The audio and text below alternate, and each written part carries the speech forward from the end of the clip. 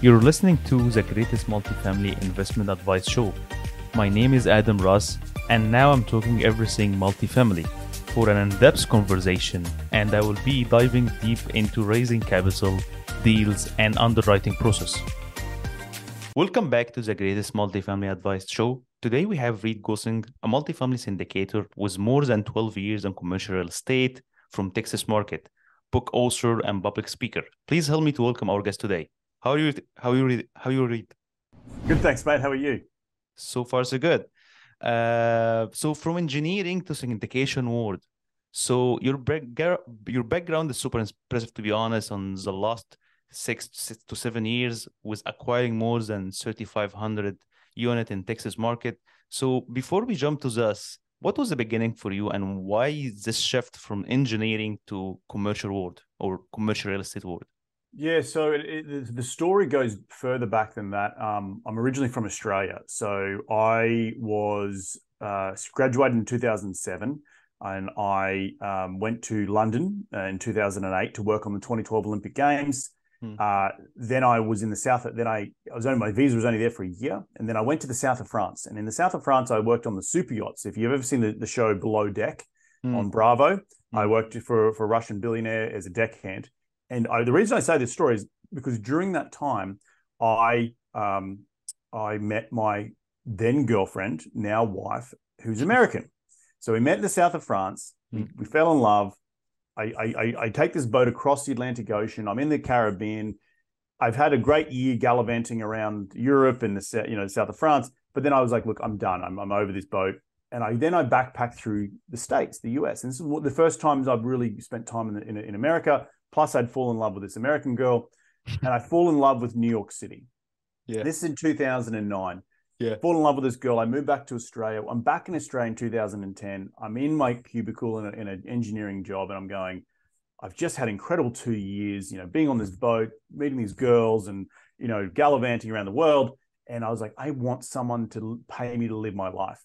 And so that was the start of how do I do more with my money? And it was, I knew that I had more to give, but I just didn't know what that was. And so I stumbled upon the book Rich Dad Poor Dad, and that was the eye-opening part for me at 24 years of age.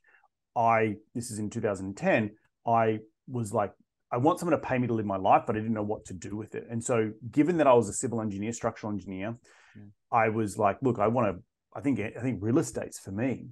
And so in 2010, I'm doing long distance relationship with this American girl.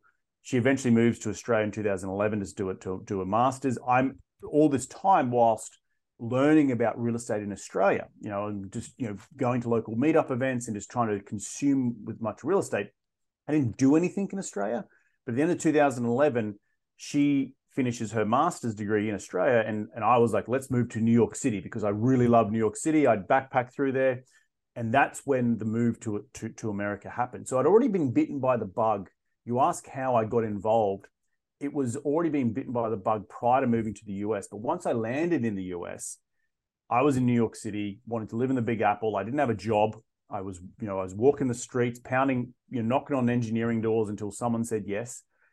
And I found a job. And then within 2 weeks being fresh off the boat, I was at my first New York RIA, so a Real Estate Investment Association. And that was where I was just blown away with the sheer level of networking that was present in the US and just how much access to information. This is 2012. There was no podcast then. There was no, YouTube was, it wasn't that big, but these meetup events were huge. And coming from Australia, where we didn't have, the networking that, you walk into a room and I remember Penn Station, there's a hotel above it called the Pennsylvania. And there was in there and 200 people in the bloody room, all networking about real estate. And so it came to it was just small, sort of like pulling at the little bit of string, and the string just kept getting bigger and bigger. And so within the first 6 months of moving to the US, I was just consumed with trying to learn about real estate investing, similar to what I was doing in Australia, but I was now doing it in the US. So I had to learn about LLCs and EIN numbers and, mortgages. But what I did learn, Adam, was that there is secondary markets, tertiary markets. You can buy properties for $30,000, $40,000. Yeah. I'm coming from a country like you live in Canada. there's no such thing as $30,000-$40,000 property.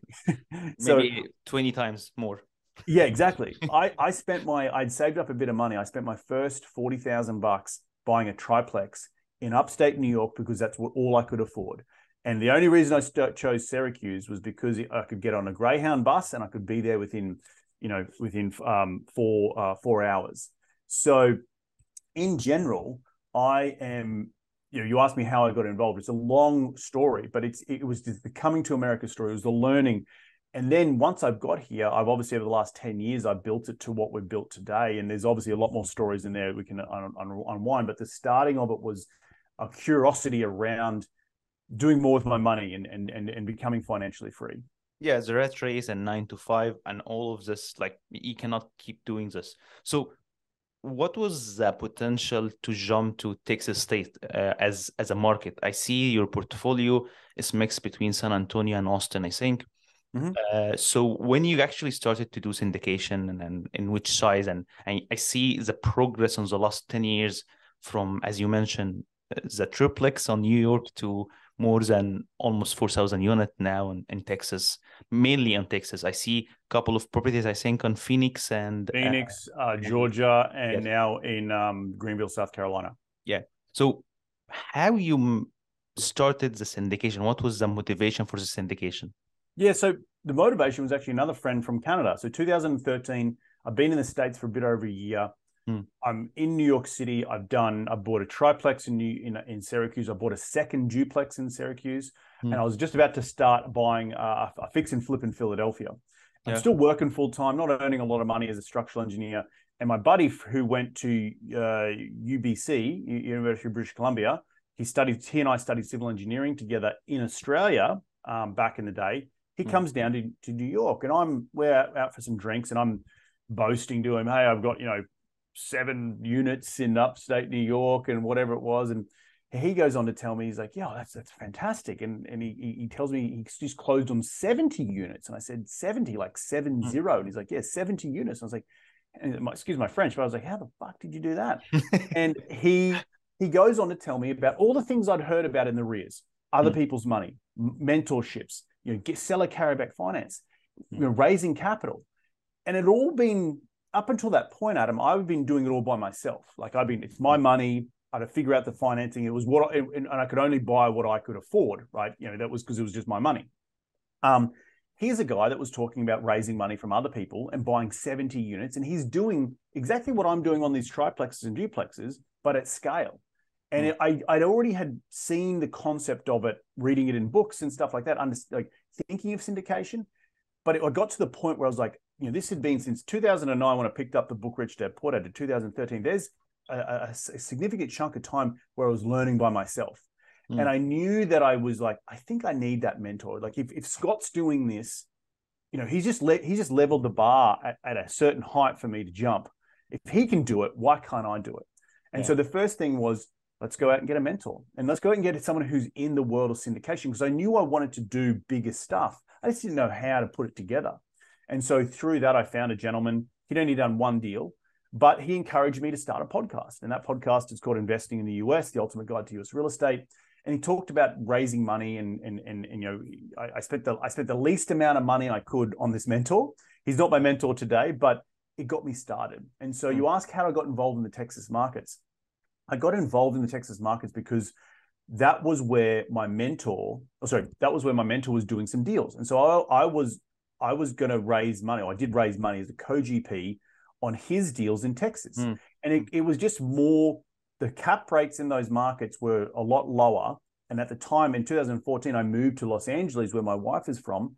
And so I was looking at stuff in Los Angeles. Obviously, it just doesn't make sense. It's like Vancouver. It's like, New York. It's just really expensive. It's very similar to Australia. It's level appreciation, not a cash flow. Correct. And so here are these markets where you could get 5, 6, 7% cap rates, right? Back in the day. Yeah. And that made sense to me. So on the first deal I did a co-syndication with my mentor.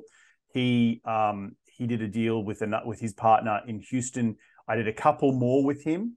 And then in 2015, in 2015, I made the decision, I'm going to be my own sponsor. And that's when I started saying, hey, I need to start getting some underwriters. I need to start figuring out the back end system, because I was still working full time.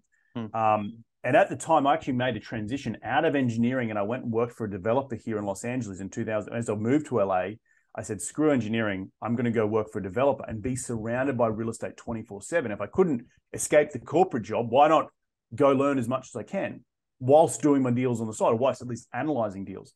And then I did my first actual lead syndication in 2016, because it took a good year, and in San Antonio was the market. And I found a business partner in San Antonio who was boots on the ground. And we went on to, I think we did 15 deals together there in that partnership. We've moved away from that partnership, but now I've got another, I've created something else in other markets. But that was the start of it all. So there's a lot of stories in there, but it was all around about throwing spaghetti against the wall, seeing what sticks, getting mentors, listening to other people, but taking action. And really calculated action, and not just going to these events and signing up for bus rides and all that sort of stuff. That's great, but actually going out and doing it, and starting the podcast and raising money and getting a mentor, and then underwriting deals and making offers on deals and all that sort of stuff. So yeah, I think the lesson here is really important, as you mentioned, is to be doer, not just listening and on the passive side. And another subject here is, especially for syndication, when you start, you need a mentor, not only for the technical stuff, but also for his experience. So he can leverage his experience on his deals. The first step is writing letter of intent. You need experience on your market. So really, this is a really important lesson for anyone or newbies on syndication, is this is a team sport. You cannot start by yourself. You cannot do everything by yourself. And your story basically confirming this, that this is a team sport. Partnership, 100%. raising capital, mentorship programs, of course, the technical part. So yeah, I think this is a perfect start for you. Yep. I think the next subject is going to be, you're mainly working, as I mentioned, on Austin and San Antonio for the last, I think, 10 years or more. No, not 10 years. It was 2015, 16. So 16 was the first deal in San Antonio. And then it was in 2017, 18, we started going into Austin. And then just last year, I started going to Phoenix and Greenville, South Carolina. So it's expanding across the country now. So the two market is two different market, I think, two different animals here between Austin and San Antonio, because I think the San Antonio's market cap rate is different, higher than Austin. It's more like an appreciation game in Austin. Two different market fundamental, I guess. What was the motivation, especially that you see a better cash flow in San Antonio, to move to Austin? The thing is, Austin had the business part. My former business partner was from Austin, right? So we had a lot of he had a lot of experience there, and yeah, from a high level point of view. But you had lower cap rates, but you had more appreciation, you had more demand, and so when supply and demand, we have a city so Austin is a very unique case study in that it is transitioned from a boom and bust city over the last 30, 40 years. And it really, in early 2000s, started to really invest in itself and invest around the University of Texas.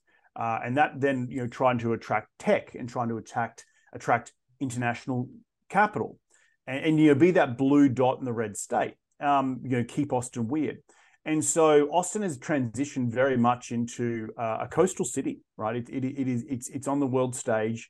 South by Southwest is obviously there. You got some really big Austin city limits. You got some big music festivals that go there each and every year, and it's just a city that's just booming.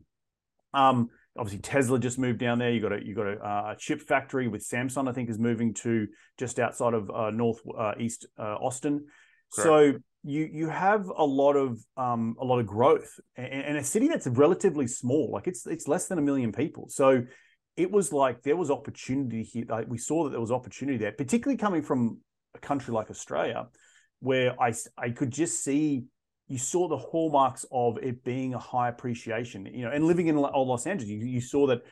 I was going out to dinner and spending just as much on cocktails and eating out as I was in LA. And so you thought this is something's happening here. And now it's, Austin is well on the map. And hopefully it continues to be that way because it's a city that is sprawling. The problem with Austin is going to be its infrastructure, and if they can figure out the infrastructure as it grows so quickly. So in general, you ask, well, why would you go to a lower cap rate environment? Well, a lower cap rate environment when you've got a lot of demand means that there's going to be a lot of growth. And so, the $100 per unit I can increase my rent on a 4 cap is going to give me a better equity multiple on the back end than $100 per unit on a 6 cap. So it was just, and then it was all about supply and demand. And the other thing was Austin is also, given my background in ground up development, it's a city as well that has a lot of red tape trying to get new projects out of the ground. Correct. So it's very similar to LA, New York, where I've had a lot of experience with the local municipalities trying to get things approved. And I was like, well, hang on, this smells and looks a lot like LA. I've just spent the last 4 years developing stuff in Los Angeles for my former employer. When you have a bit of barriers to entry for new product, your existing products are going to be valued more. So you look at stuff in existing assets in Santa Monica or Culver City or downtown here in LA, they're really valuable because coming and trying to build something brand new is really, really tough here in the city of Los Angeles. The same thing is very true in Austin, maybe not as extreme, but you still have a 2-year sort of approval window and then construction. So you're buying existing assets when demand is high and supply is low is really, really important. I think you had another jump too, as a difference between Phoenix and Austin with 2 different, I think, underwriting fundamentals here, whereas insurance and the cost of taxes, renovations on existing project on Austin is high because of the weather and the conditions, whereas the Phoenix, a different game with a high price per door. I think it's similar price per door almost. No, different price per door, and the reason is Arizona State has different real estate taxes so there's income tax in Arizona. There's no income tax in Texas. Those people who are listening to this show, all the red states will tell you, oh, we don't have income tax. That's, come live here. But they get it through their real estate tax. And so the real estate tax in Texas, on my P&L, 20 to 25% of my P&L is just real estate taxes. Correct. In Phoenix, it is a lot less. So you have... It's fixed. I think it's fixed. It's a fixed growth. I think it's 5 or 8% per year. Correct. But you have this. So when you're comparing a 1980s asset in Austin or Texas versus a 1980s asset in Phoenix, your price per pound in Phoenix is higher because you're not paying as much on real estate taxes. So you might have a similar size. So you might have a $30 million deal in Texas and a $30 million deal in Phoenix. I might be paying $400,000 or $400,000 a year in real estate taxes in Texas.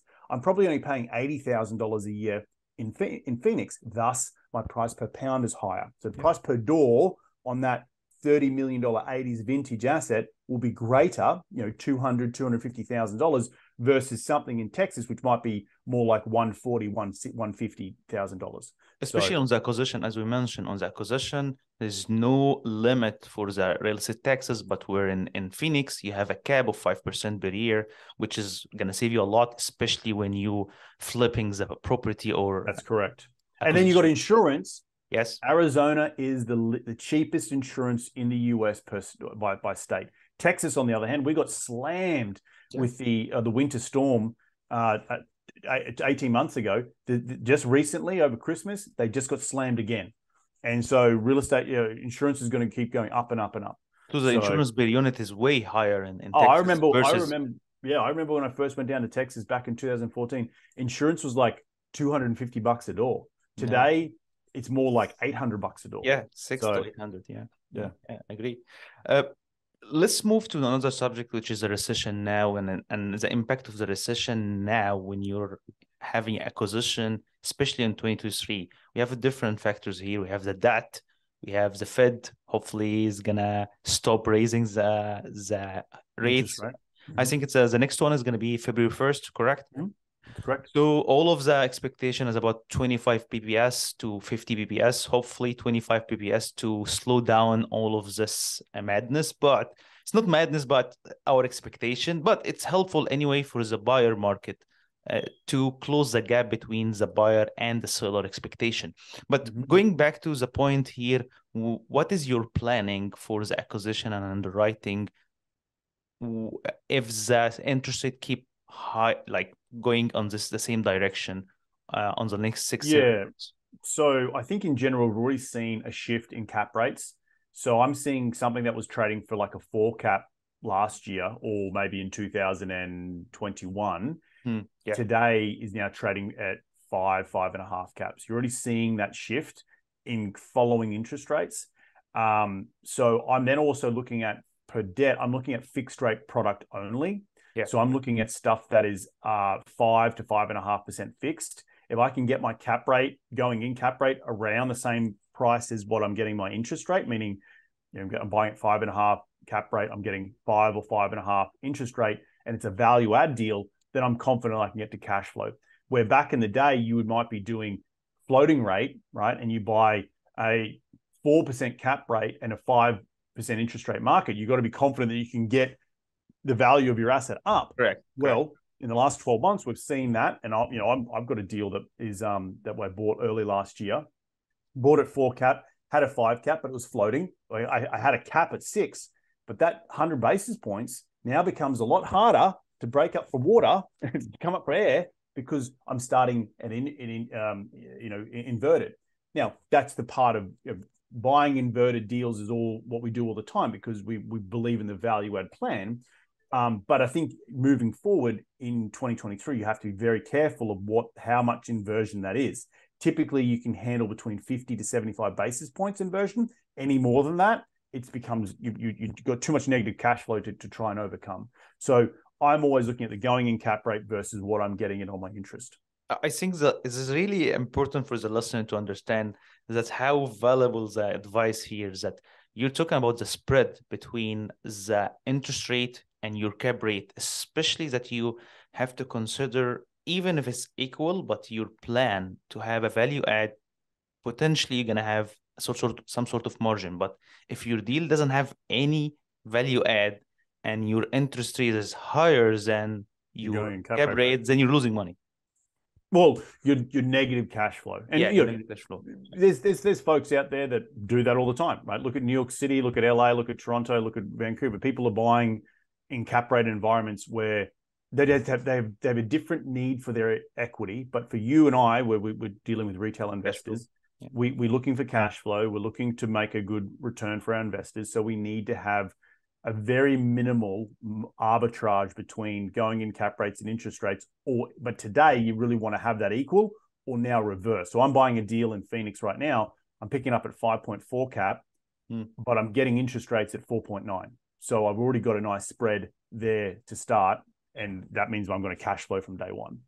So right now, what is appealing more for you? Which class asset class you're focusing on, A or B or C, especially that you're focusing on value add model. So what's more appealing for you right now on your the value?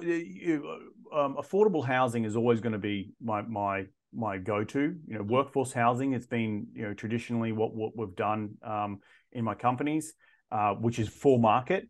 I'm now starting to implement other strategies. Like we did a deal in Greenville, South Carolina, where it's a class. It's built in the 70s, so you technically call it a class C, C plus. Yeah. But in that state, there is I partnered up with a local nonprofit. They have that's another state with high real estate taxes because they have no income tax. And I can get my real estate taxes wiped off if I keep my rents at a certain level. Now, this is rent restriction, essentially. It's a dirty word that most red states don't want to talk about. But what happens for me, if I can have my cake and eat it too, the AMI, the average median income, is increasing across the country. If I'm buying an asset where the in-place rents are $800-900, but the AMI for 60% or 80% AMI is at $1,100 or $1,200, I can still increase the rent slightly, but I have now no taxes, so my cash flow increases. So I'm now doing it's still a value add multifamily, but it's in the affordable space. So I'm doing certain different things in and around, C plus, B minus. I still want to buy core stuff. I still always will buy core stuff. That's bucket one. But bucket two is now affordable, and I want to be able to be incentivized as the buyer to get my real estate taxes wiped off or get some sort of credit by keeping my rents at a certain level to allow, with the affordability issue, inflation going across the country, there's a lot of governments out there, a lot of state governments that are really incentivizing owners to keep their rents low and not just keep jamming them. Well, they have to incentivize them by saying, we'll wipe off your real estate taxes. I'm interested in that strategy. So, yeah. Going to the main part now is raising the capital. And as we see now, and this is one of the issues about the recession, is the need for stack capital and having not only the lender part, but also the equity part. What is the impact you see on the market from the equity side and raising a passive money from investor or passive investor? What was the actual impact on your market so far when you're raising capital? Yeah, I think, look, if you've still got we did 2 deals last year. If you've still got a good deal that makes sense, we did an affordable deal and a market rate deal, people are still going to need places to put their money. When the stock market's still taking a big dump, people want to protect, in a high inflationary environment, they want to put their money in hard assets. So the savvy investors are continuing to invest in real estate. The fundamentals are still there. There's still affordability crisis across the country. There's affordability crisis in Canada. There's affordability crisis in Australia, in Europe. Cost of housing is going up. People are not, as interest rates go up, less people are buying new first-time homes, right? People are renting for longer. So, and for me, I focus on the folks that earn between $50,000 and $70,000 a year. So those folks, unfortunately, probably never going to own a home. So I'm always going to have a line around the street if I keep my rents at a certain level. So I fundamentally believe that the fundamentals of affordable housing and workforce housing are still there. It's just, how do you go and execute it with debt, with your going in cap rates, with the value add plan, with supply chain issues. All those things are very nuanced. But as we start to see the forest through the trees with the Fed and where interest rates are going, I think there's going to be a lot more money coming back into multifamily and commercial real estate coming here in Q1. So do you see any new objection, especially that we see that the IRR started to drop from 20 and 24% on the last 2 years to 14 to 18% now, especially I think in general, if, I've always said to my investors, I try to double your money in 5 to 7 years. That's roughly a 14 to 15% IRR. If I do better than that, great. But if you're trying to still hit 20% IRRs, I don't in the multifamily space, value add, I don't know where that exists. It's not exist anymore, I think. It hasn't existed for years. So, a 12 to 15% IRR is very healthy, and it's something that you should strive to, because it's it's risk adjusted, and it has tax benefits. So, yeah. Again, my last question will be, thanks so much for being with us today. And if the people want to reach you, how they can follow your success? The easiest way to go is to reedgoossens.com. That's reedgoossens.com. You can follow me on Instagram, Facebook. I'm on LinkedIn. If you're ever coming through Los Angeles, you want to hit me up and go for a coffee or beer, hit me up at info@reedgoossens.com. That's great. Thanks a lot for being with us today, and we're really happy to bring you again to the show to talk about your success on different states. Again, I appreciate it.